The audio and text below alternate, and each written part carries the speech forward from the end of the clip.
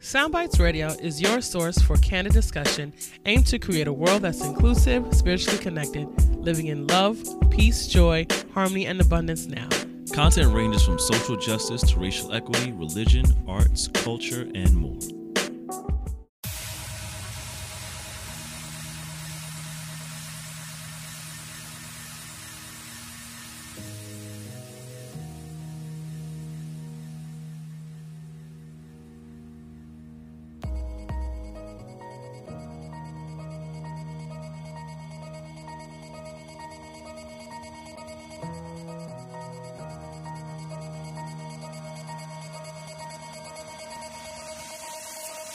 Centuries of pain and grief, lightly put on the look at history. Long wait for both to change, still it's all the same. Hold up, past 50 years was all a game. More killing just a week ago. When do you reckon that their redemption beckons? You can save a young mind in less than 60 seconds. When the application of education becomes your weapon. Days of singular leaders are long gone. Communities in need, the people should stand strong. And everybody may be in the mind to uprise in the face of all non-opposition to their lives. Law enforcement, of course, and no lawyers. Poverty is a commodity for a lot of G's. Do whatever it takes for that cheese. Bring a brother or a mother or another to their knees. On the block for these juveniles is 400 degrees. Black grass struggling indebted to degrees. Delusion of inclusion and a crippling disease. When you're working 40 times, it's hard for ends meet. Skin's feeling like a burden on your shoulders. Rose colder than your teacher ever told you. Try to mold you to a drone of a soldier. They console your Hennessy and the soda. See the doctor here to feed you. The game done changed when the main course is lethal. Playing to the bruised hearts of the people. Self-inflicting the poison. They bring the boys in. Last thing they want us to do, bring the noise in. Holding on to the glimmers of hope. But it's limits when the father being sentenced for dope. In the hood, the kids' vision to diminish the scope. Soon the prison pipelines killing chances to vote. Painting pictures of a future only slinging the coat. Where's the images, the figures to empower the goals? I mean the real men and women they can look to for growth. Black families adore that pain. Though we made great strides over time. The village undergone great strain. Nothing was the same once integration was the aim in the game. Man, seems the city is on fire. The love for each other is long gone. In the fight to get back down to the wire. Only speaking resistance to existence. Even though that modern time is getting higher. We can stumble and fall, but we'll cover it all. Knowing freedom's the only burning desire. I can hear the echoes of my ancestors calling me. Calling out my name, hear them calling out my name. Saying keep the fight alive to the all free. I pray in my lifetime, man, I pray in my lifetime. I can hear the echoes of my ancestors calling me. Calling out my name, hear them calling out my name. Saying keep the fight alive to the all free. And I pray in my lifetime, man, I pray in my lifetime. And I'm talking about no justice, no peace. It's like a needle and hay for positive release. Try to keep us sedated with puppeteering of black faces and white spaces. Engineering of the dots illegal because they shot a hero. Many elated because they think we'd have made it. But the foul is flagrant, they just playing the game. Quiet as kept, might be the dirtiest yet. With every innocent death, we consider a threat. Our community's wept, under the rug we swept. Every tear is dropped, every gun is popped. Every crooked cop that can avoid a sentence. Country's far beyond any form of repentance. Main reason I ain't never letting go. They can institute every method and form of control, but they never colonize the soul. Time to go and break down the door. Lay it on the floor, put it on the line. I'll be remiss not to answer ancestral cries and turn around the tide of the sands of time and the planet divide. Do it all over here now. Should be enough to back down the fear now. Same turmoil, different day. Salvation won't come if we only pray. No matter the depth of the struggle and the amount of the fight of the dog, there's no possible fall. We can never throw the power away. Dedication every hour of the day. Liberation ain't enough with complete freedom. We truly are to take. Cause we stand a long path through the hour of the way. Over the edge, we leap from the tower of faith. There was ever a time to redefine the history. Now I can hear the echoes of my ancestors calling me. Calling out my name, hear them calling out my name. Saying keep the fight alive to the all free. I pray in my lifetime, man, I pray in my lifetime. I can hear the echoes of my ancestors calling me. Calling out my name, hear them calling out my name. Saying keep the fight alive to the all free. And I pray in my lifetime, man, I pray in my lifetime. Married my old self to my new self, created my best self. Spiritually blessed, born of the best wealth. My desire for this world is that it's living in its best health. Living in a world where they want to make it illegal just to be you. No one cares about right or wrong, fair or just. They want you to adjust to not being equal. Well, this is the sequel. Part 1 didn't go too well. This life's so crazy, most feel like they're living in hell. But we can't dwell on what it is, we must make it what we want it to be. Create our reality, manifest our destiny. Climb to the top of every tree, planting flags of eternity. Listen, listen, listen to the echoes of the spirits walking beside you. Here to guide you, wings to fly you. God is love, the universe will never deny you, deny you.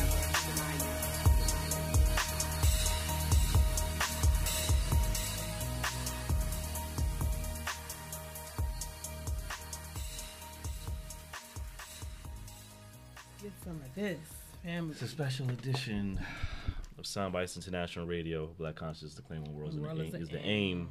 We're here to celebrate, uplift, chat, channel the spirit of the one and only People's Prince, Ashe.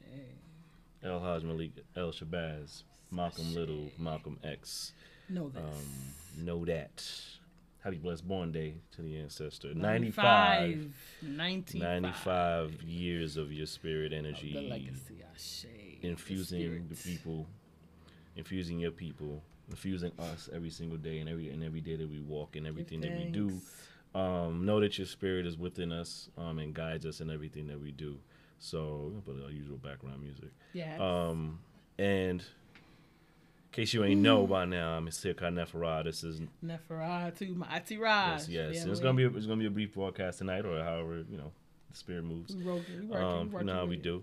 So, but yeah, we just wanted to talk. Today is in case you're not aware, African. Okay. It is the 95th born day, solar return, Earth strong, however you choose to frame it, of the one and only Malcolm X. And we invite you to share in the comments, share your thoughts about Malcolm X, what's coming up for you in this time, and honoring him and reflecting on his legacy, reflecting on his influence on our people, reflecting on his influence on you. You share some quotes in the comments that we would love to share on here. Whatever gets the energy flowing for the good ancestor. Let's uplift him and celebrate him today, and let's be in the mind and the heart and in the spirit of what he embodied for the people, which is truly for the people, truly for right, truly for justice, truly for freedom of the people. And the honest, authentic man. If you've never heard a Malcolm X speech, you're very well doing yourself a disservice in speech listening.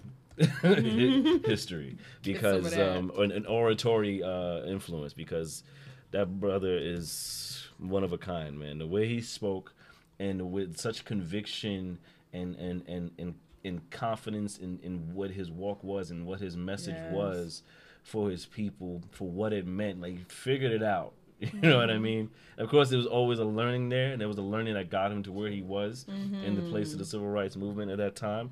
But it was just so passionate and firm and faithful in the way he spoke for the liberation of his people, and we want to honor that.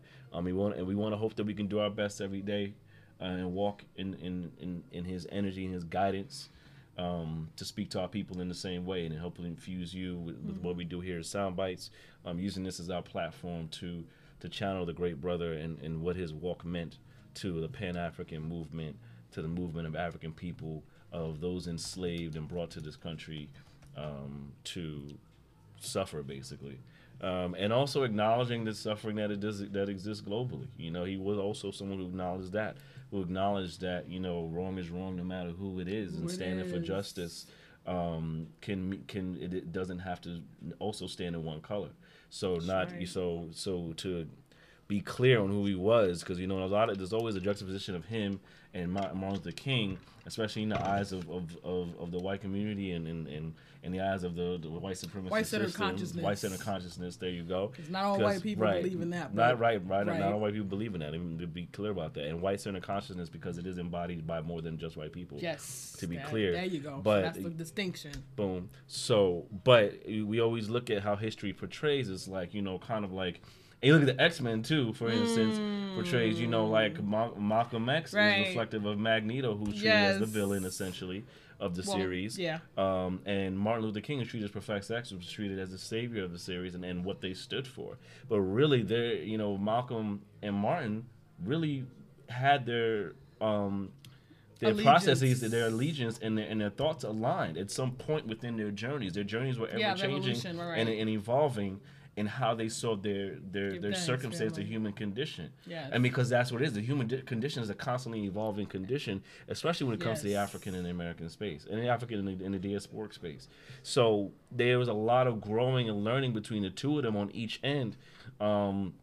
where nonviolence meant, by any means necessary, where they intertwined and intersected to meet that there was an understanding there. And unfortunately, we lost both of them within that fight. Within the same set of a few years. But there was never a time where Malcolm X was ever, in the reality of history, the villain in this conversation. He may have been vilified in certain instances, but he was not the villain.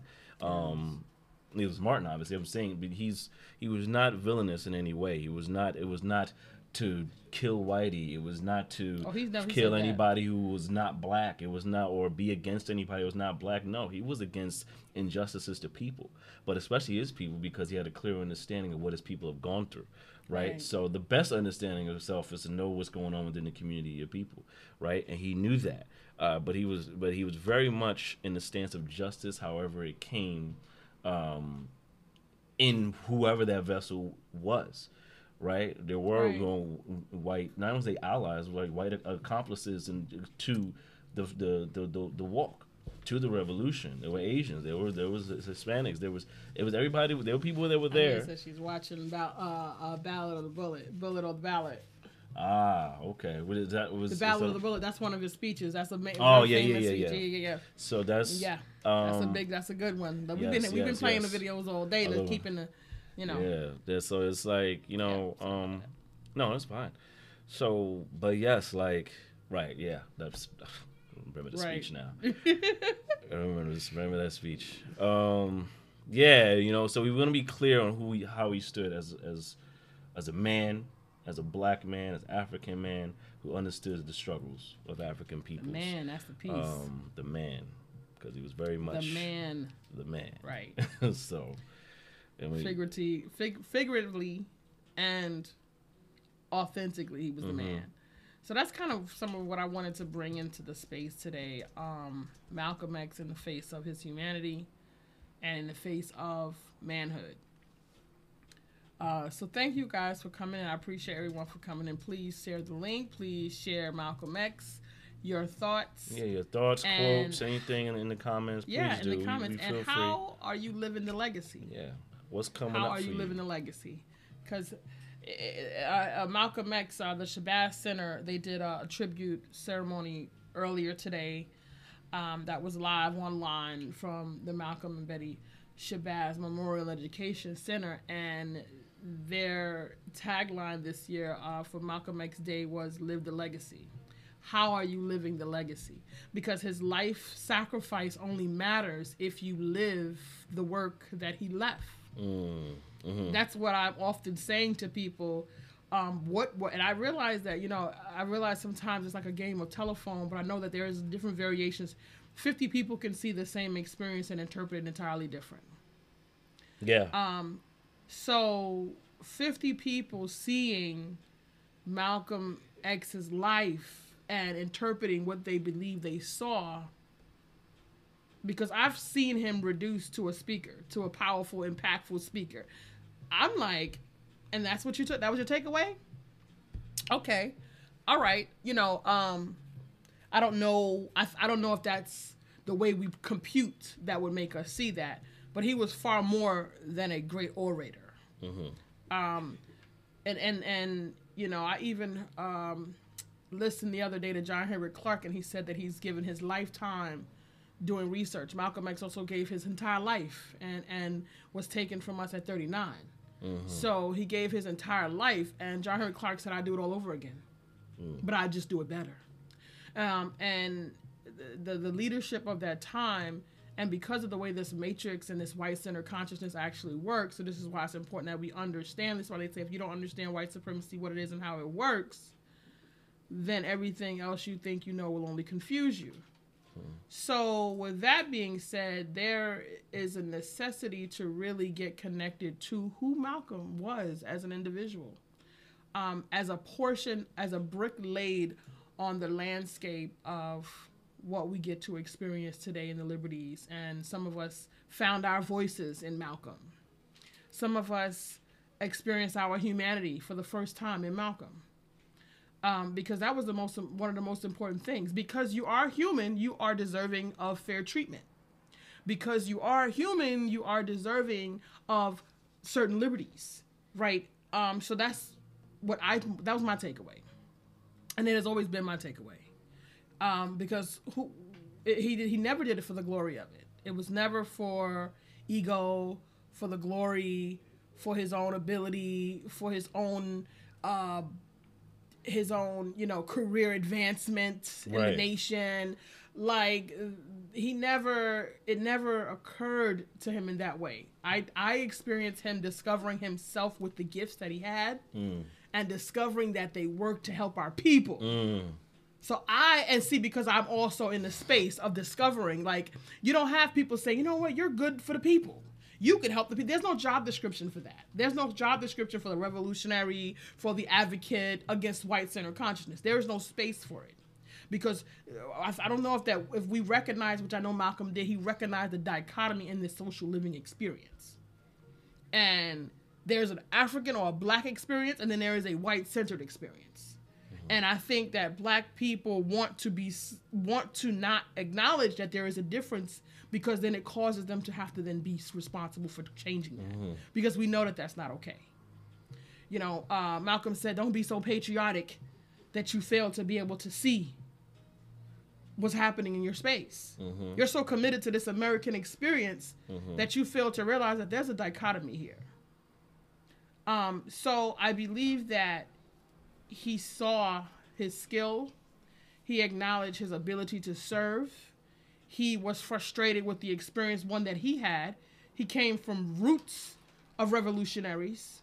They rarely talk about his family and his parents, but he already had the spirit of fairness and humanity and worthiness from his parents. You know, he got sidetracked, which a lot of young folks do, get sidetracked. And things happen in our living experience that changes the direction of our lives in this matrix, because that's how it's designed. So that every time you hit a corner, there's an adverse experience there for you to have to find your way through. And then there are a lot of people in this space meddling with things. It's just not a straight line, right? So this is why they say, if you don't understand white supremacy, what it is and how it works, everything else you think you know will only confuse you. And I don't think that our people adjust to the circumstances that we're living in fast enough. I know that Malcolm did. He perceived fast, he perceived well, and he was able to convey his point in a way that was so clean and clear and eloquent. It's clarity. And clear for the family to be able to grasp the doing of the instructions and begin to change themselves. And he initially was awakening the Africans' consciousness to have them be able to help them see. And I often say, you know, I share all the time about Malcolm. He's our resident ancestor.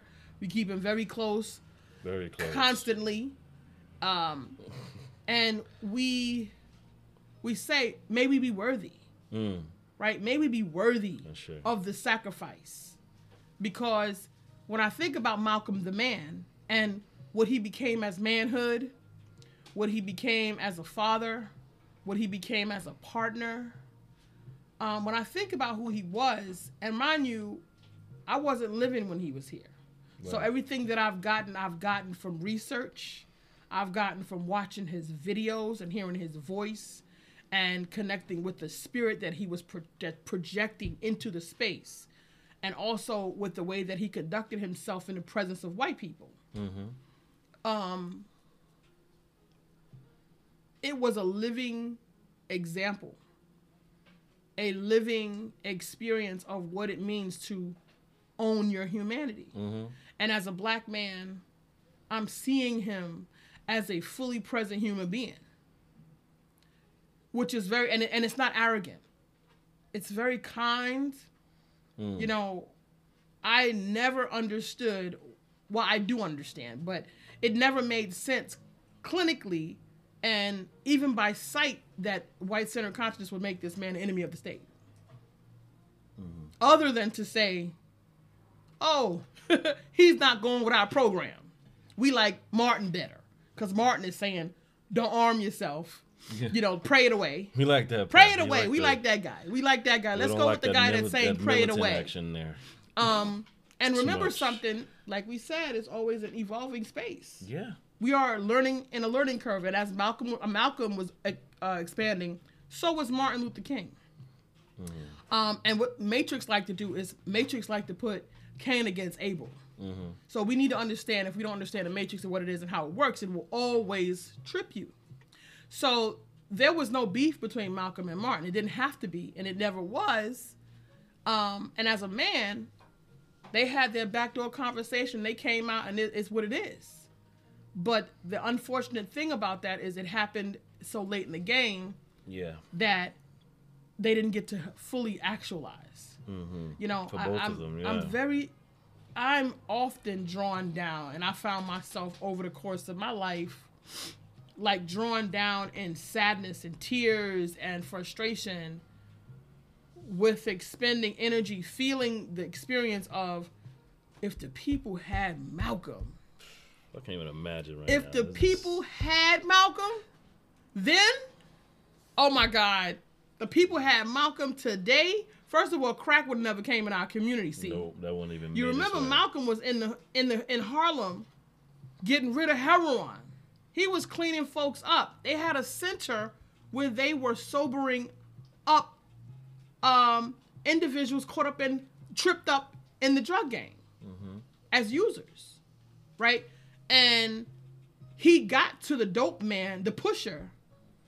Now, you're going to either get with us or we're going to handle our business with you. Right. Like, you're not going to pump this poison to the community. Poison to the people, exactly. It's not acceptable. We understand this might have been a symptom of the illness, right? Because it's a symptom of the illness to think that it's okay to exploit another human being and make them sick. That's sadistic, and it is learned behavior from the Matrix. And it's still today. It happens in everyday life. You're not pushing the needle in anybody's thread, but as a community of people, we find ourselves victimizing one another for our come up. Malcolm said that's unacceptable. Thank you, family, for coming in. Please share your comments. Yeah, please. What's coming up for you today? We're talking about Malcolm X today, of course, on his 95th born day. So we're celebrating, uplifting him, reflecting on how he's influenced and impacted us. And we love to hear from you in the comments as you view this broadcast, and share your quote, share your stories. We would love to share it on the air as well. And remember also we're on Spotify and Apple Podcasts. So we also share as part of the broadcast. So Brother Ariq said white-centered consciousness. Yeah. I like that bet. I was calling it white insecurity. Well, the reason why we call it white-centered consciousness is because white-centered consciousness is not only on white people. Right. And if we understand the dynamic of programming human behavior, we understand that black people wear white-centered consciousness. Right. And it is necessary that every single black person, including every type of black leadership or Pan-African leadership or revolutionary, anybody, wherever you happen to be, it's important for you to consistently have checks and balances to check your white-centered consciousness.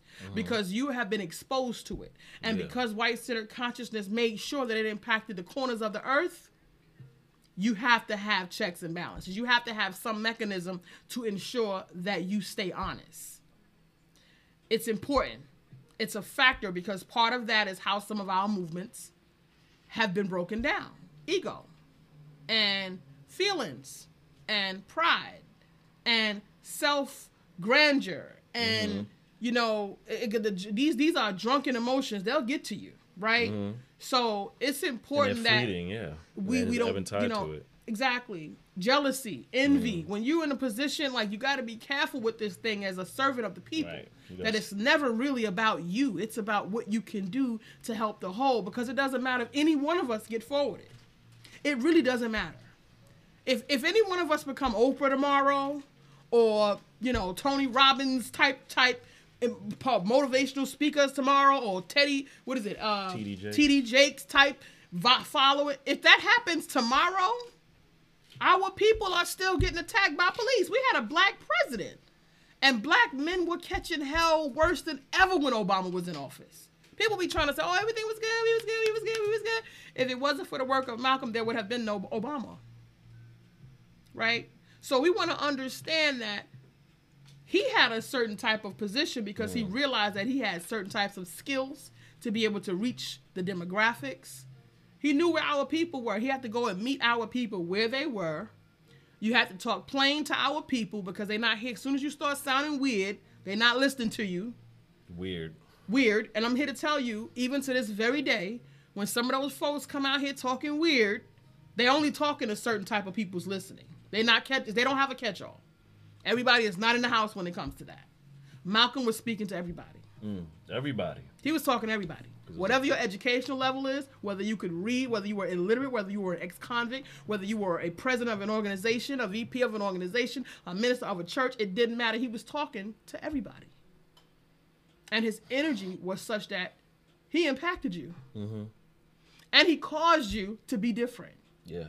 See, and this is where I understood my way of being. Yeah. Part of my ways of being. You knew where you stood with Malcolm.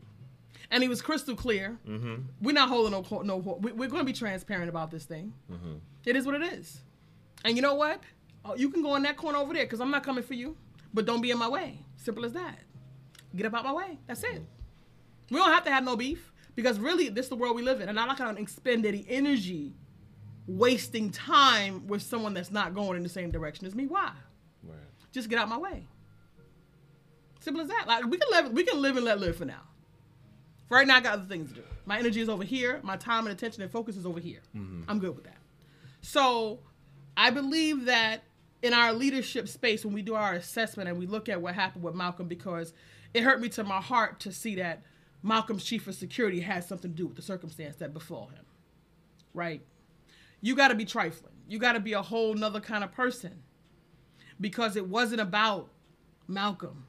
It was about what he facilitated for the people. For the people. What he facilitated for a people coming out of Jim Crow, black laws, black codes, after being beat down, after 40 years after Reconstruction, getting burnt down Tulsa, Oklahoma, right? This is where he was coming on the cusp of that. He was coming in, you got to think about 1921, 1865 was Reconstruction. 1921 in June is when Tulsa, Oklahoma was burnt out. There were 10 such cities across America just like that. Mm-hmm. Hundreds of cities where black people serviced each other. Africans serviced each other. We didn't need integration. We didn't need to tap dance with nobody. We don't need to sit up on no lunch counters with y'all. We good. We don't need none of that. We got our own bus system. We have our own churches, the libraries, universities. We have our own dry cleaners, beauty salons. Everything we need, our full service living experience we provided for ourselves. Mm-hmm. We did that. We did that. We didn't beg nobody. We didn't knock on nobody's door asking them for nothing. So what they did was they mechanized us. They mechanized poverty against us. And they played us. And they left us hungry for 40 years. They left us hungry for 40 years. And then 1965, they gave black folks the right to vote. Somebody else said you can vote, you can participate. Now, we ain't sure we really want to jive with y'all, so we're going to give y'all a contingency. We're going to give y'all a contingency. To participate in our game. And we're going to create this separate but equal situation. See, so this is what's happening, right? So this put us in a very vulnerable situation, and from there, the decline began to happen. That put us in a situation where we are entirely dependent upon the system. Yeah, segregation, integration is what hurt us. Integration hurt us. Carol says, Sister Carol, thank you for joining us. Give thanks, my brother Arik. Appreciate you, brother Arik. Carol says, yes, thank you, because I allowed myself to see Malcolm as his twisted brother through the eyes of others and did not read and learn of him for myself until in the last number of years when I decided to read for myself. And yeah, that's part of revisionist history for us if we're not careful enough to do our own independent research. And you know, it's almost like it's unfortunate but rewarding at the same time. It's unfortunate that you can be in a space of education and not be educated. Thank you. But you know, but there's abundant fruit in the independent research that you do seek out, because homemade education. Because now you're at the freedom and the whim of yourself to take in as much knowledge as you need without it being contrived into one space by one particular person. But that's a narrative. That's a white-centered consciousness. Right.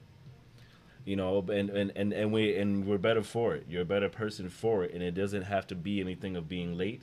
It's a thing of being right on time. Whenever you come into the realization you know, the stance of a person like a Malcolm, and how and in understanding the diabolical narratives that were put in place to help shape your idea of who this type of person is, who he is, so Who make he black is. people go against him or go away from him, Right. or stay away. Like they just made sure that people change. this is one of our People change. 3 Don't- posters in the house. Don't give up on Tribute we got a to- bunch. Don't give up on our youth, right? Don't give up on our youth, because our youth also are undergoing the struggles and the turmoil of these narratives that don't serve our people. It's okay. Yeah, I'll move it. No worries. Yeah. No worries. No worries. But you know, our youth are impacted heavily by these narratives to this day in 2020. You know, things haven't changed. You know, Malcolm in 1925 up to now, he would have been 95 if he was still with us today. 95 years And he could within have that, sat and back then and some. just instructed folks. That's That's it. okay. But by then he would have trained up enough people to get on the front line. Right. He would have trained up It the would have been minds. no It's joke. not about. It's not about the.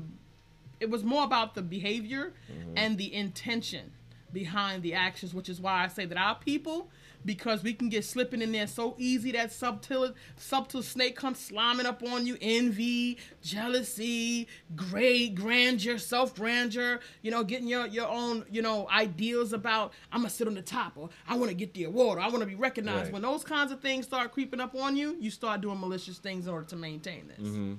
See, because, you know, there was people that were trying to trip Malcolm along his journey in the space, and because I know what I know about our behavior and the way we behave, because everything is about poverty, everything is about not enough. It's not a win-win conversation in our Right. consciousness, because that is white-centered consciousness. We haven't been conditioned for that, White-centered no. consciousness is competition, Right. is scarcity. It's kill or be killed. It's about how survival. It's the consciousness of the people who have created the systems, and it is also the way we are educated. We are educated into competition from day one grades. Yeah. Stars, they give you stars when you're in kindergarten. Standardized testing. It's and things other of that ways nature, like, to reassure and to do positive reinforcement other than giving the kids who can spell all their words or write their names properly stars and the other kids nothing. Already making them feel supposed to be, oh, that's supposed to motivate them. Really? How do you think? Yeah. Why didn't you tell the child who could spell and write his name properly to go help the kids who couldn't? Why wouldn't you teach community? Why wouldn't you teach Ubuntu? Oh, if you did good, go back and get somebody else and bring them with you. You did excellent. You can teach somebody in the class. Why didn't you instill that as a reality?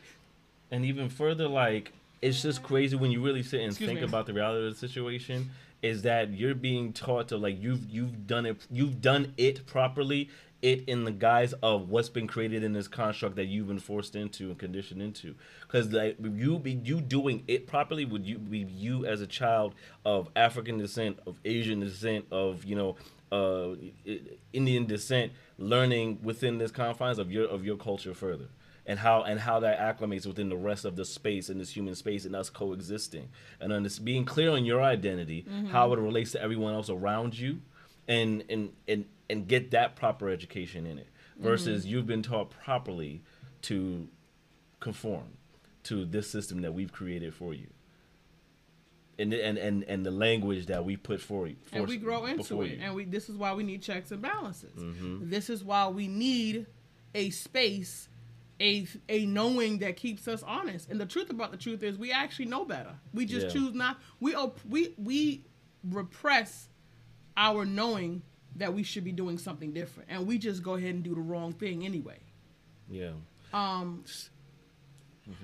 Yeah, Sister Carol says, I attended Medgar Evers College where I met Betty Shabazz. Sadly, the few interactions I had with her were short and not very pleasant. Her response to me was not happy memories. Well, you know what? Like I said, there's no need to deify our leaders. They're human beings. They are human beings. And by the time you met Betty, it was after Sure. they killed her husband. Sure. After she grew up her Yeah. children by herself and had certain family circumstances that befall the black family without having a man in the home. She had 6 girls. Certain that circumstances. spirit The was grandson done for. had been going through this, that, and the third and the fourth. She was probably tired and short, because I met some of my leaders, but I give them grace. And I didn't have such great experiences with them either. They were not open. Half of them like, pay, buy my stuff here, buy my things here. Give me some money. In all honesty, buy my books. Family. So this is what happens when they get burnt out. And unfortunately, this is our responsibility in our community. We do this to our leaders. We don't take care of them, and we have them out here just trying to get their coin. Yeah, they're over it. It's like, well, I might as well just get my money out of these and then folks. especially when they get up a certain age, it's like, whatever. John Henry Clark was able to keep his fire, and Dick Gregory Dick Gregory was going in, and Dr. Sadie. He used a great medium too, because comedy is a great medium to kind of keep your energy kind of going. True. Right. You know what I mean? Like, if you really look at it, like comedy, laughter, entertainment is a good way to keep energy going, because you could always just dip out into your jokes. And then every now and again, you're slipping in the knowledge of people. And they get it, they get it. If they don't, they don't. It flew over their head. But those that got it, that's the reward, because they got it within the humor. Yeah. Right, so and you get to keep it moving, right, and you get to move through the matrix to kind of like. Said Obama was not pleasant. Obama was not pleasant. Rick said Obama was not pleasant, but you know what? He was cunning and he was charming, and everybody fell for the okie doke. So this is why, if you don't understand white supremacy, what it is and how it works, everything else you think you know will only confuse you. Also want to give a shout out to you, Brother Rick, for your grandmother turning 90 on the 11th. So shouts out to her, blessings to her. And yeah, that really does bring things to perspective. When you see family members, when your grandmother is 90 and she's Malcolm X was 95 today. Yes. That puts in perspective what your elders have seen and experienced within the time frame, because that means they see and experience the same thing that leaders like him have seen and experienced. Right, and in different ways, right? Because black people within that time experienced all different types of ways. You had the entertainers, you had the people that was just like the kids that was in the schools. You had the people that just they want to get drunk, they want to get party. There's black people that had different perspectives of the civil rights experience during that time, and it looked different for every person. But it was still a very real and like visceral experience, and you can literally gain access to that history without ever have lived through it, because those people are right there. Stories all the They're time. The scribes, the elders that are alive, 90 and up, with without mobility, but just oratory power. Mm-hmm. You literally have access to history, right, and access to these moments in time that you gotta ask them about it though, because I asked my grandmother about it. She wasn't getting into none of that, because she wasn't hardly no revolutionary. And that's the thing too. That's pretty sad. She wasn't hardly no revolutionary. She wasn't here for none of that. She would go to church. Mm-hmm. She had her wild years, because my grandmother had several wild years. My grandmother passed away at 80 2 years ago, and she had her wild years for about 40 years. Once you get out that Southern Baptist Christian family household, and my grandmother was also picking cotton. My great grandfather had the sharecropping, because they coming off of Reconstruction. Mm-hmm. So they coming off of Reconstruction, and what they did was they leased those properties, because those folks didn't have slaves to tend to those lands. So what they would do is call themselves, which was another racket family, a racket where you got to pay for their stuff, and you constantly in debt because you never really pay enough to own the land. They loan you the plow, they loan you the grain. They loan you a horse or two, or a donkey or ass or two, and now you got to work this, and everybody in your family got to be out there, and folks have big families to go out there and pick cotton, right? But it's theirs. They would say, "This mine. This my own. This my own house." And that's it. This my own house. That's good enough. This here me. This all me. All these acres enough. This here me. So, and again, it was a sense of pride. It was a sense of personal responsibility, and they just did whatever needed to be done to get where they had to go and do what they had to do. But at the end of the day, they got the short end of the stick even back then. But they laid their brick. And they were trying to move forward. Carol says being human does not equal unpleasant. I don't know what's happening with this, Carol, but I can tell you like this. Like, I've had conversations with some of the elders who've been out there on the front line. And I'm telling you something. We as a community of people don't treat them well. We don't. And like human beings, like everybody else, they get burnt out. Mm-hmm. I happen to have something, and I'm here to tell you, you know me personally. I've been through a lot with people. And I'm not even comparing myself to Malcolm. Yeah. I've been through a lot with family. I've been through a lot with quote-unquote friends. I just had a conversation last night. You guys don't know. My aunt jumped on, my father's younger sister jumped on the line yesterday and tried to tell me that my favorite uncle passed away on my live feed because I blocked her 4 times. She just doesn't get a hint. So she gonna come on my live feed now and try to give me this news. It's sad that my uncle passed away, and I will get my message to who I need to get it to. But I'm not talking to y'all. I'm not dealing with y'all. Y'all some toxic people, and I done been through some stuff with them. I'm not gonna mistreat them. If I see them in the street, I'll see my cousins or whatever in the street, and I say, hey, how you doing? But I'm here to tell you, I have something that allows me to dial it back. But some of us don't. And some of us in our leadership, they don't do self-care. And I'm telling you, our people as a whole, even if it doesn't have to be a Betty Shabazz. You know, Betty Shabazz lost her husband while she was pregnant with twins? Right in her face? I'm just saying, what would that do to you? By the time you met her, she was 50-something. Because she passed away at 61. So she was 50-something by the time you met her. If your husband had gotten shot 19 times in front of you while you pregnant with twins, what would that do to you? It's a wonder that woman didn't go into the nut house. I'm just saying. Like, we got to have compassion. We got to look at the situation and put ourselves in the shoes of another African. We have to put ourselves in the shoes. If you had a bad experience, you had the power to turn that experience around. If it was me, I would have. Right. You know why I would have? Because I would have been so enamored with Sister Betty to be able to let her know that I see her. Yeah. As an African, as holding on, and as a black woman. I would have dig into her. I would have stepped into her business and held her for a second and got into her. Because sometimes that's what our people need. They need to be touched. They need to feel you. Because maybe she was just tired. And I can only imagine, because I know some of the stuff she went through.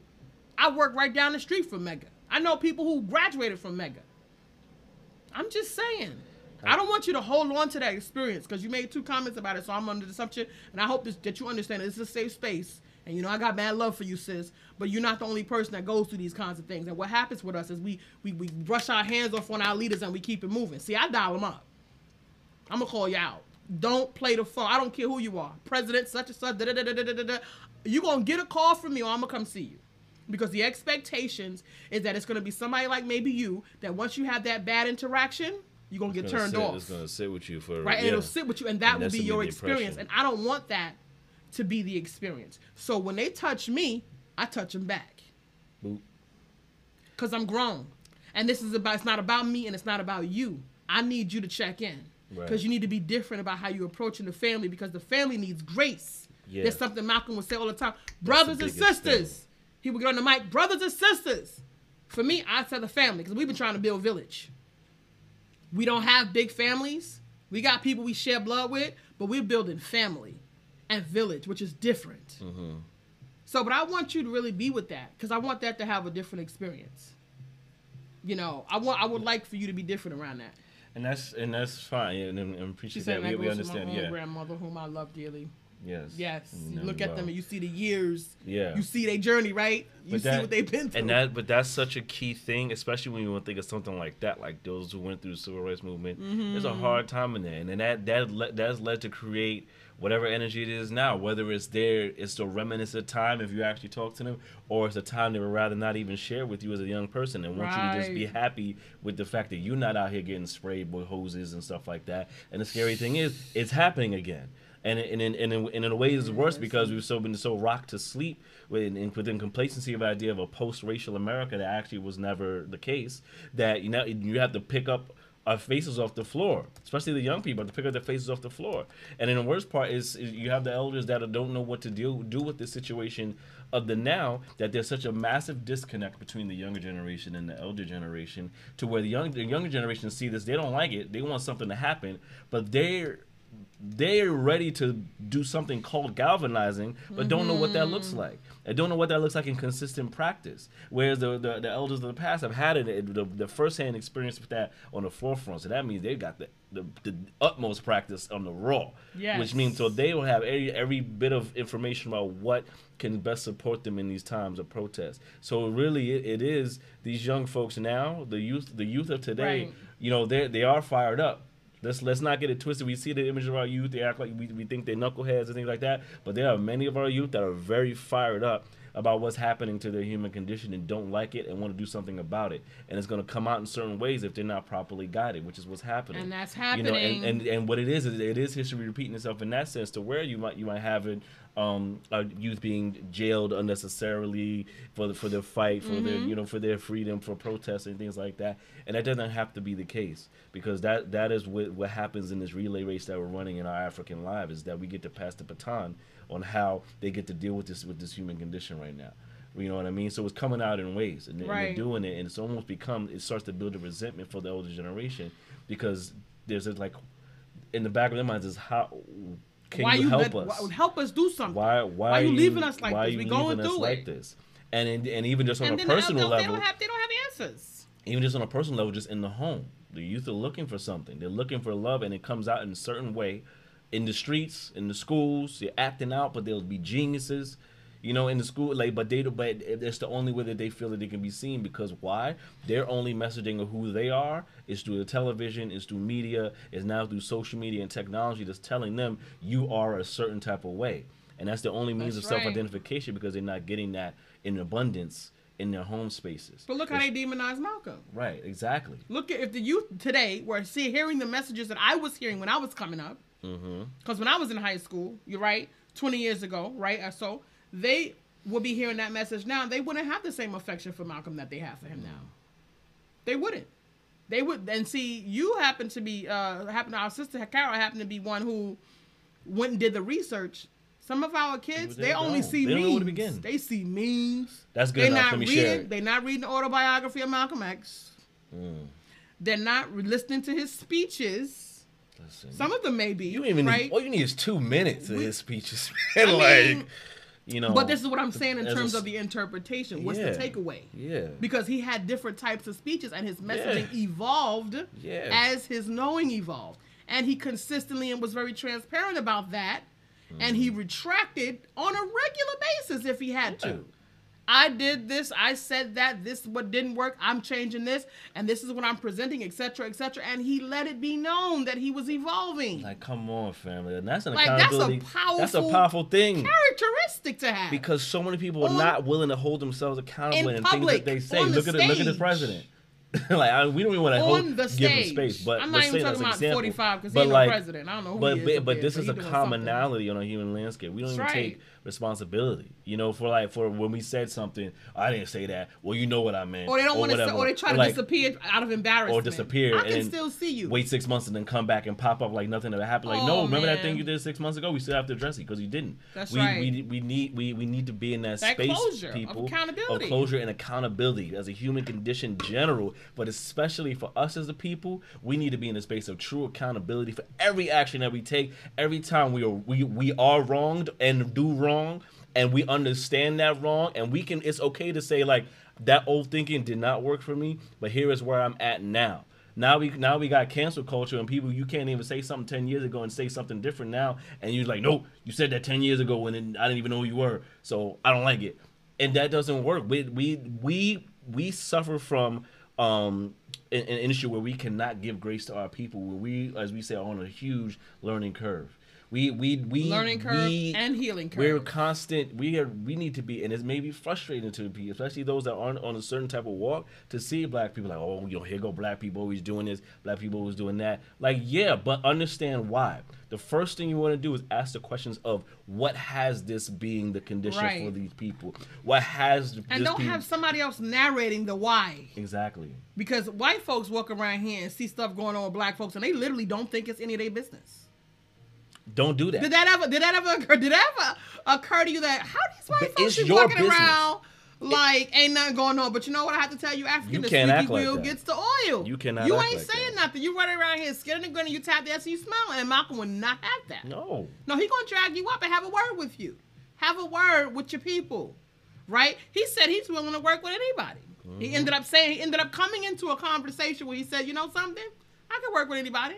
Yeah, if you're making sense and like you down for justice for real, let's do this. Trust and believe, Malcolm was a strategizer. So if you're gonna be helping and you're a stranger in my house, I'm going to assign you. You're not gonna be in here just moving my furniture. Right.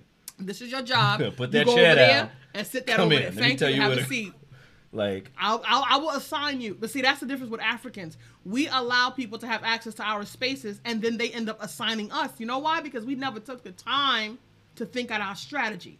Malcolm went to the countryside. He went to Africa. He went to the countryside because he knew what the truth was. And I've expressed this, and the conversation is, African, how much are we really going to be able to do from inside this hand? Because this hand is going to always be obstructing us. It's always, and it's a looming energy that actually is a part of the white-centered consciousness. It's an energy. Okay? And it wells up in our people, which is why, as leaders, any one of us that call ourselves leaders or having influence, you need a checks and balance. And you should ask for a checks and balance. Yes. Because Malcolm was blessed enough to be able to consult himself, Allah, and his wife. And the Holy Trinity. And the minister. Right? So he was able to consult, but he also consulted himself. Yeah. He had a way of being able to check himself. And that's rare. Most people don't have that ability. Most people don't. You have to develop a way of being that no matter what it looked like, you see it and check it. You have to be with yourself in You a got real to way be to with even do that. You have to be with yourself, to know self, to check yourself, to be like, you know, okay, yeah, now what am I doing right now? I gotta fix this and do X, Y, and Z. That's it, and that's a journey that not many people are ready and willing to take because it's a funky ass journey. But handle your business. Give yourself grace, because guess what? It's white-centered consciousness. These are the symptoms of white-centered consciousness. I'm sorry. No, yeah. They are the symptoms of white-centered consciousness. If you selfish, if you greedy, if you a scavenger, if you out here feeling like it's all about you and you need highlight, you need whatever the case may be, it's all symptoms of the matrix. Those are the curses of the Willie Lynch letter. You're sick. Fix it. Get well. That's how I looked at it. Because I didn't do this to me. I came out into this space and they sent me to kindergarten. Matter of fact, they sent me to pre-K. I've been in school since I was 2.5 years old. I've been learning it the white way. Okay, I've been learning it the white way since I was 2.5 years old. I went to pre-K. 2 years and 9 months and potty trained. And my mama sent me to pre-K. Okay, so I've been learning it their way for a very long time, and so many of us have. And when you compound that ignorance, it sits with you, and you practice then bad habits. And selfishness, some people don't even see their selfishness. Some people don't even see it. Some people can't even see their envy. Some people can't even see their jealousy. Some people can't see they're drunken with power because they have access. They can't see it. It becomes an acceptable trait of their being. Yeah, you can't see it, and it's not African. It's not. So we get to get the checks and balances to keep us honest because we understand that these are the things that have broken down our previous movements. And what we're trying to do in the process of living the legacy, Malcolm gave his life and he put his entire family on the line because it could have been, they bombed Malcolm's house the night before he got killed. Okay? It could have been his entire family. You understand? He stood for the people in a way, and then he was being attacked. And when I had that experience with the spirit of what was happening with him, I was totally broken down to think of because he was still a human being. You mean to tell me he all of a sudden woke up and he was invincible and he was like a cartoon? No, that was a man. You don't think that he had some fear? He had some sadness and some confusion in his spirit? Yeah. But he walked out of there anyway. He said, I'm going to service. He should have took the week off. Listen. He said, no, I'm going to be about my duty. I got a job to do. And he said, no, we're not going to pat the folks down. Let the family come up in here. You know they do what they do. You look at the research, they show they had 9 implants inside the ballroom. That's according to the movie. Right. The show. Yeah, the movie, the documentary. The documentary. Who Killed Malcolm X, if you haven't seen it already. So, I mean, family, at the end of the day, we know that this beast comes in and he creeps in on us. And we have to check our thoughts. I tell you all the time, family, when it comes to the Matrix, always assume that your mind is playing tricks on you. Because this is a science of conditioning and human behavior that we're going through. This is why we're having the difficulty coming together. This is why we got different sets. Everybody out here set tripping. Everybody doing their own thing. Everybody getting their boost and all of this here. And everybody think they know what time it is. Nah, you don't know what time it is when it comes to these folks. Because this thing changed every 5 minutes. They moving the cheese every 5 minutes. What did Malcolm say? If you're not careful, the newspapers will have you hating the people who are being oppressed and loving the people who are doing the oppressing. It still happens. It still happens. The narrative is always being shifted and moved to benefit the oppressor. So it's imperative to stay sharp. And against ourselves. It's imperative to stay sharp. You need those checks and balances. You need that ability. You need to hone that ability within yourself. Mm-hmm. And if you don't have it yet, you need an accountability, 2 or 3 partners if you can get them. Partners. It's going to be hard because teamwork makes the dream work. It's difficult to get folks with the type of clarity and the type of purity of heart. So I don't want folks to reduce Malcolm to an eloquent speaker because he was way more than that. He was on a spiritual, cellular level. He was meeting the people and he was touching the people in their... Yeah. And telling them that they matter and letting them know that I got your back. Right. Your brother Malcolm is out here fighting on your behalf. Get on board. Get on code. Get in on this. No code switching. And what's acceptable and not acceptable. And them folks came in and they just, so you need to really understand that. Why would these people not want us to have someone to defend us? Why Chinese folks? Why everybody else can come to this country and get their situation together? But they constantly have a problem with African people. You know why? Because when we get our ish together, we taking our country back. Come on. And we gonna starve everybody. Because we ain't got time for y'all foolishness. It just looks different in you what see? we do. When we wake up ourselves, I told you guys before. Look different in what we do. Get rid of the meat, eat vegan 30 days, family. You will cleanse so much metal out of your system. You will have such a mean way and clarity of thinking. It's insane. The metal, I'm telling you, the metals are affecting your ability to think, clearly. Right. Even if you don't want to stay. It is obstructing you. There is aluminum in your deodorant. Yeah. We haven't used it. We're going to do a segment on that, family, because we'll get them. Yet? Well, we haven't yet. We'll start. We spoke about it, but we're going to do a segment on how to get some of these things out of your system. Because they're telling you the African have a healthy living, and but they're not telling you how to do it. Yeah, why do you think cancer is so prevalent? There are pieces and mechanisms to do that. And one of them things is you got to get these chemicals out of your daily function. You're already eating a little bit of processed food. You might be drinking something that's processed coming out of a bottle or a can. It has a preservatives or not. You may or may not. See, in our house, we have brown sugar, honey, and we just mix it with teas. We got the ginger the other day. We got the ginger, the ginger shots from Ginger Beer, Ginger Cottage. Sent us an order all the way from across the country. Shouts out to Ginger Cottage. www.GINGA. Testimony. COTTAGE. We love her. Yeah, and as a small black business. Black owned. I'm saying that to say there are chemicals in some of the ways that you're living. And we breathe in, right? We breathe in. It's in, we have our skin. So, these are things that help us be able to think clearly, so that we can think our way through this foolishness. Because we got too much foolishness in our family. We gotta live the legacy, and we got work to do, so we can do that.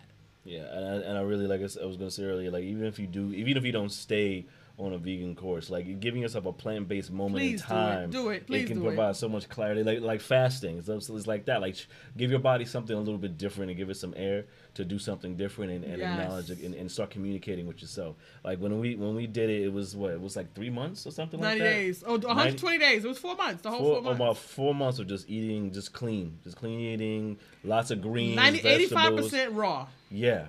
Live and raw. And like I said, in time, jobs change and things. You kind of you go back to different wagon a little bit. Okay, fine. You fall off the wagon. But within that was the real clarity, because it was like my body started. I started listening to what my body was saying immediately. I could literally bite into a cookie, and like the moment I bite, my body's like, "What the fuck are you doing? Get off of me, yo! I want it." You better go throw a piece of spinach up in here after you're done, because this ain't it, fam. Like it was like I can feel every instance of a chemical change within the foods that I ate. My body felt different. It was different between being lethargic versus jumping over a bridge. Right. You know what I mean? Is your body speaks. Your skin, everything, your organism. You are alive and electric in so many ways, and it speaks.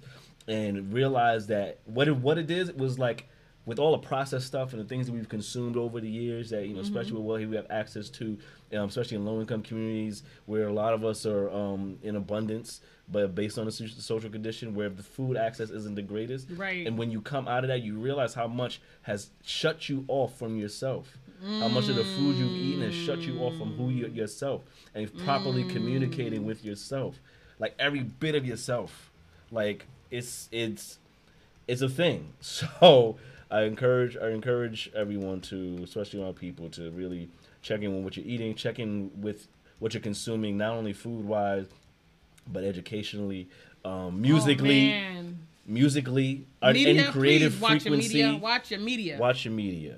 Your media, they coming for you with the media today.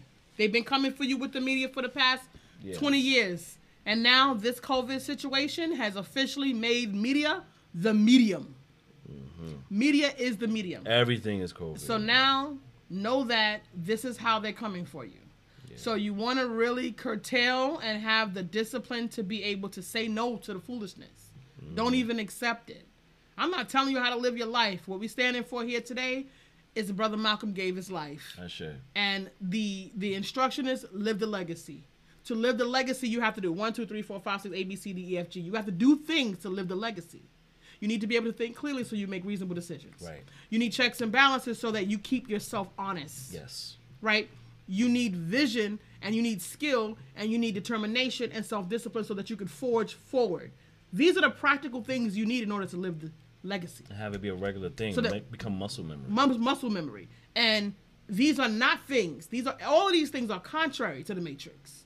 Because you're trained with white brain from the beginning. Get your black brain on. Everything about the way you live, every way you learn. Remember, the learning that you're doing is a learning that's fortifying white supremacy in white people. Right. How do you think that's going to work? And you're a brown person. You don't have access to whiteness. You don't have access to white-centered consciousness. I mean, white brain. Sorry, Candace And the charge card that gives you the privilege to be able to be through here with the complexion for protection. You don't have that. So how does that show up in your mind space? Right. How does that show up in your functioning every day? Some of us try to contortion ourselves every bit of the way to try to fit into a round box. We square when it comes to that. That's what we do. And it never occurs to some of us, step out. Why are you in there? Get out of there. What you doing? Get out of there. You ain't got no business in there. That ain't you, man. Go on and step out. That ain't you. Man, go on and piece some folks out, move on. Do you? Yeah. African? Don't try so hard to fit the mold. It ain't working for you. It's So not know a good that. mold. And it leaves you looking like a dummy. You stop it. Stop it, family. Listen, Stop it, family. I'm That's telling when you you're what to gonna do. wrap Listen, up. listen, here it is, do this. It's a sickness. Yeah. Okay? White-centered consciousness on black people is a sickness. Selfishness, being disconnected and mistreating African people, those are all symptoms of the illness. The resting bitch face, selfishness, exploiting other Africans, selling dope to other Africans, stepping on other Africans' head, trying to get your come up, stealing from each other. Those are all sicknesses and symptoms of the system. That's how Be clear. That's how white brain looks on Africans. And how it plays out. That's how it plays out because you don't have access to that. And on top of that, add a little self-hatred along with that. Yeah. Sprinkle it on top. Sprinkle a little self-hatred on there too. Get some crack on it. Okay?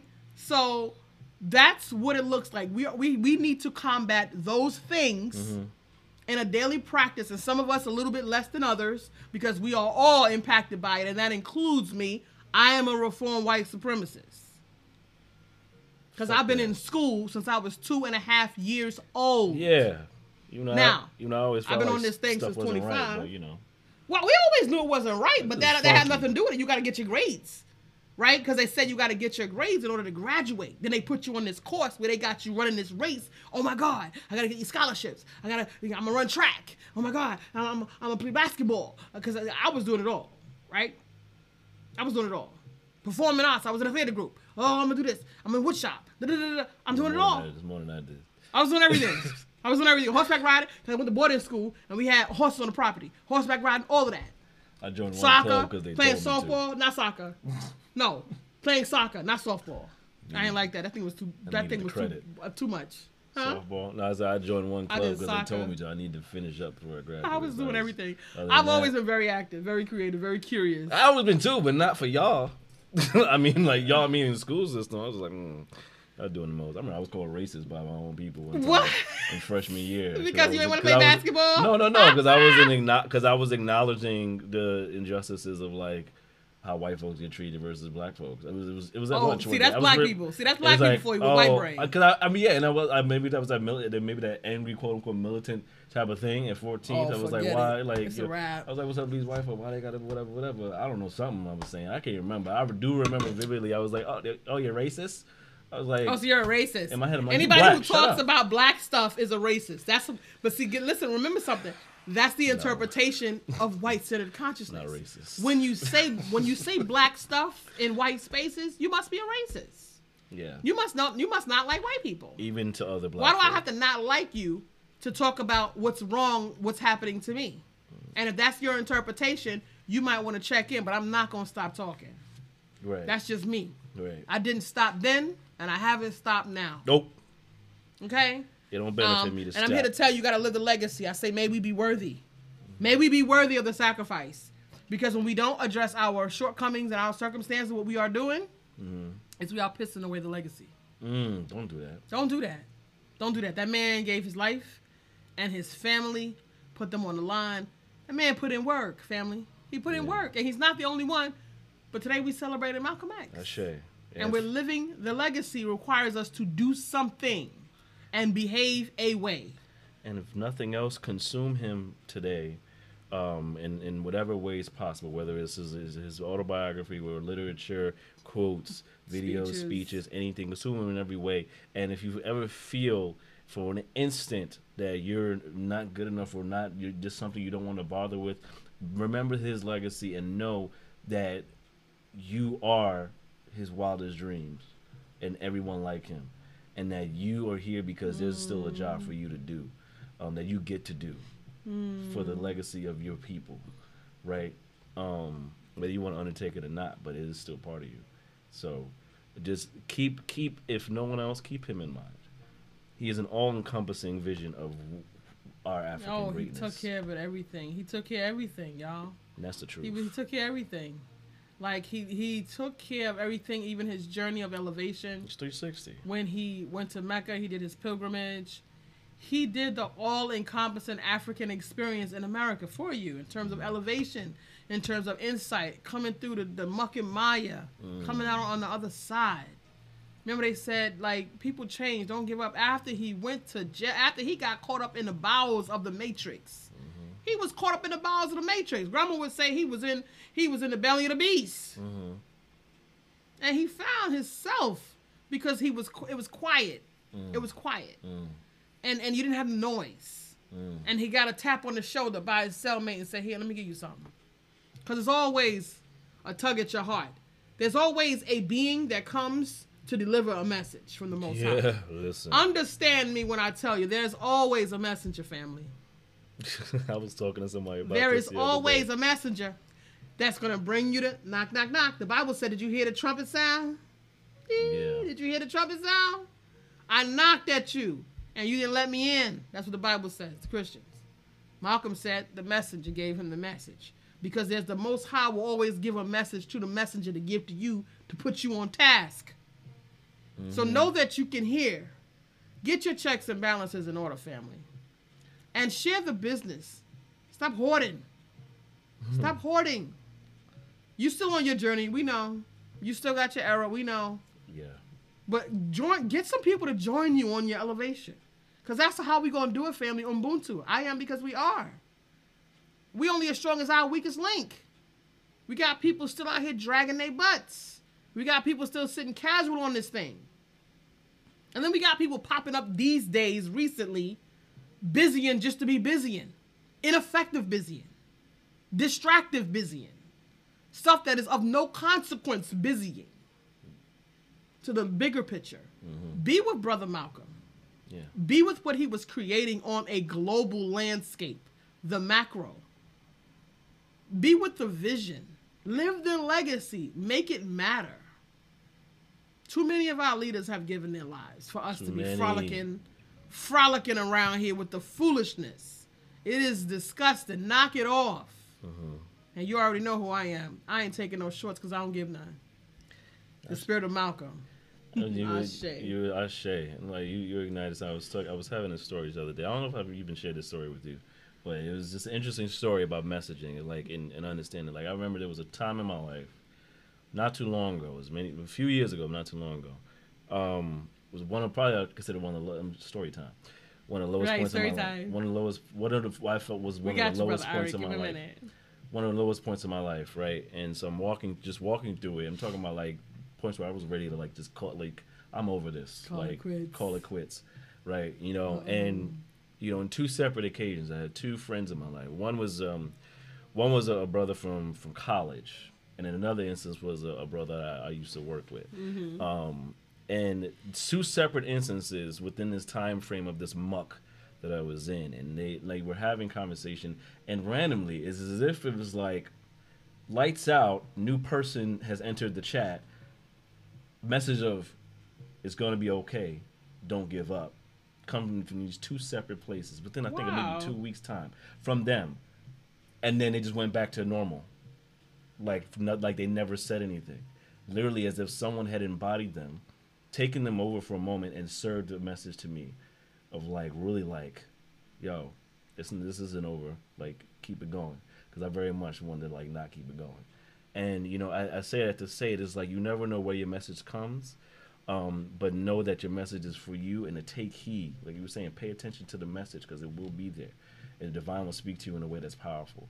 And from there is when I had a conversation on my legacy. What am I leaving here? If I was to leave right now, what would be the conversation of what's been left in the wake of my existence? And legacy has always been an important conversation to me since then. What do I get to leave when I leave this earth's landscape? How have I impacted the world around me, the world at large? Even if it's one person, how have I impacted it? And in that, knowing that whatever that gets to be in a powerful, effective way, I've done my job.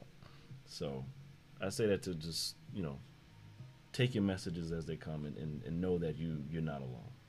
And to be with the message and be with that, you can create a legacy. You can impact the world. You can be the difference that's different. Be the difference that's different. Give thanks.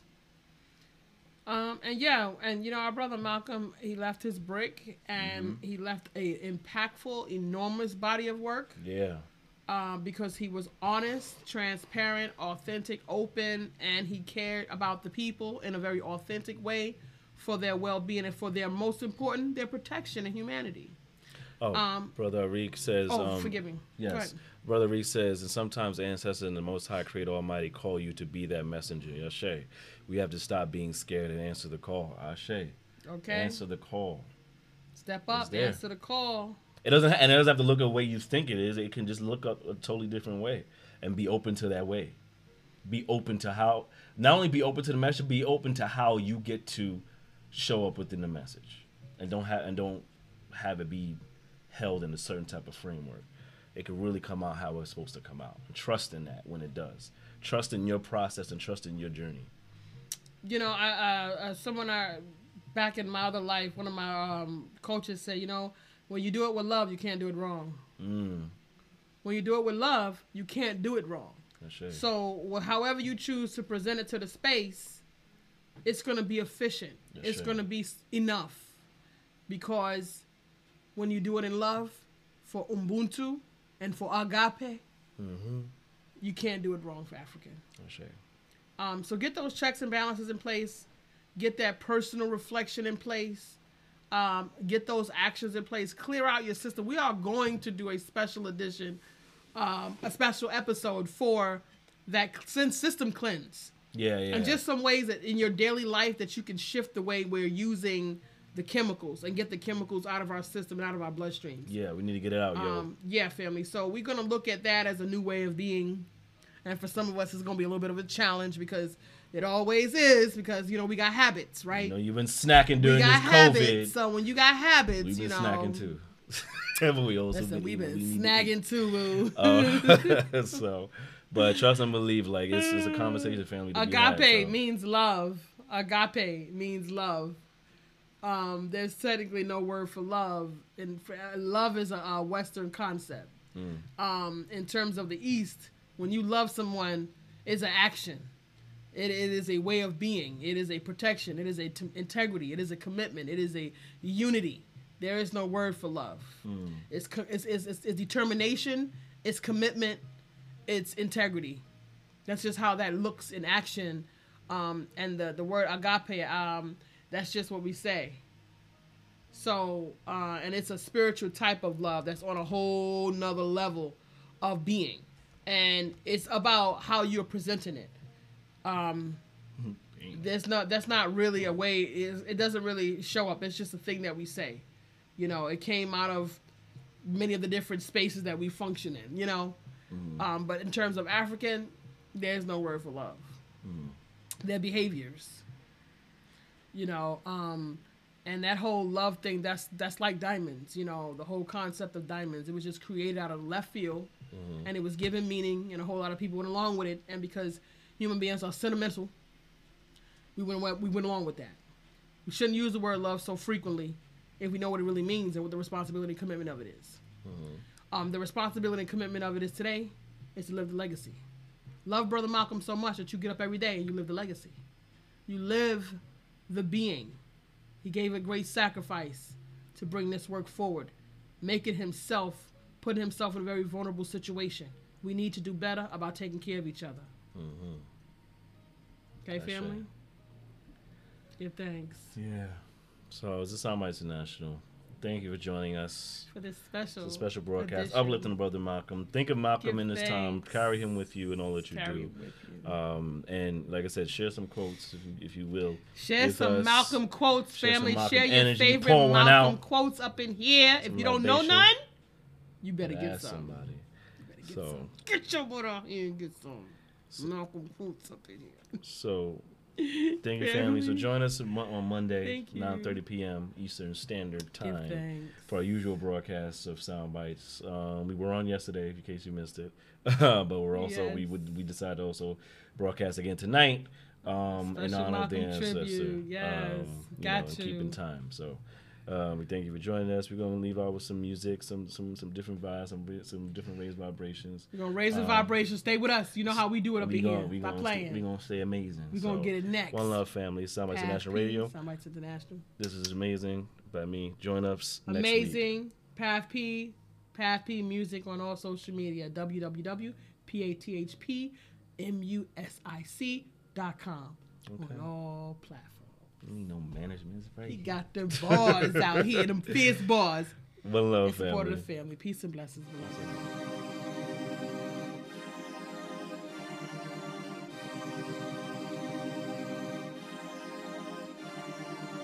Sunrise, I'm too live, I'm too fly, I'm too God, I'm too divine and true to mine. Too refined, read through the lines, what you define. When I shine, you shine, we shine. I'm hot stepping, scream hotep, and I boast blessings. It's all love, I'm kings of thugs, God will judge. I'm a model of an anomaly, young bottled in full throttle, pedal to the metal till I'm boiling hot as a kettle. Made a solemn promise in my spirit, I never settle. Sing a song for the good times like Aaron Neville. They've been longing for them good rhymes, I'm on the level. I've been on it till the morning, break of dawn, and I've been answering my calling, going all in for it all, and I will never stop. Give me my props, spiritually I'm ballin', and lyrically I'm Jordan with a dose of Sebi. Hot as a Serengeti, they ain't ready, it's getting kinda heavy. I'm feeling so amazing. Woke up, I'm so amazing. Stepped out, I'm so amazing. Too fresh, I'm so amazing. I'm feeling so amazing. Woke up, I'm so amazing. Stepped out, I'm so amazing. Too fresh, I'm so amazing. I'm so amazing. Too calculated for any equation. Too acclimated to any occasion. Too immune to all the term persuasions. Yeah, always I'm rocking out at my best. I guess I must confess, you too just to the contest. I've had pain way too long on my chest to ever think that I'm less than the cut above all the rest. Royalty in my blood, regality in my veins. Mad love in my heart and the joy that can be contained. Cause I'm always reminded, for what my eyes can't see, my third eye can never be blinded. When the devil's on the grind, saying the swine the sideline and undermine a God mind, I say his ass out on the sidelines. Cause I ain't got time, I'm Autobots prime, perceptive of Decepticons from upper echelon. I'm feeling so amazing. Woke up, I'm so amazing. Stepped out, I'm so amazing. Too fresh, fresh, I'm so amazing. I'm feeling so amazing. Woke up, I'm so amazing. Stepped out, I'm so amazing. Too fresh, I'm so amazing.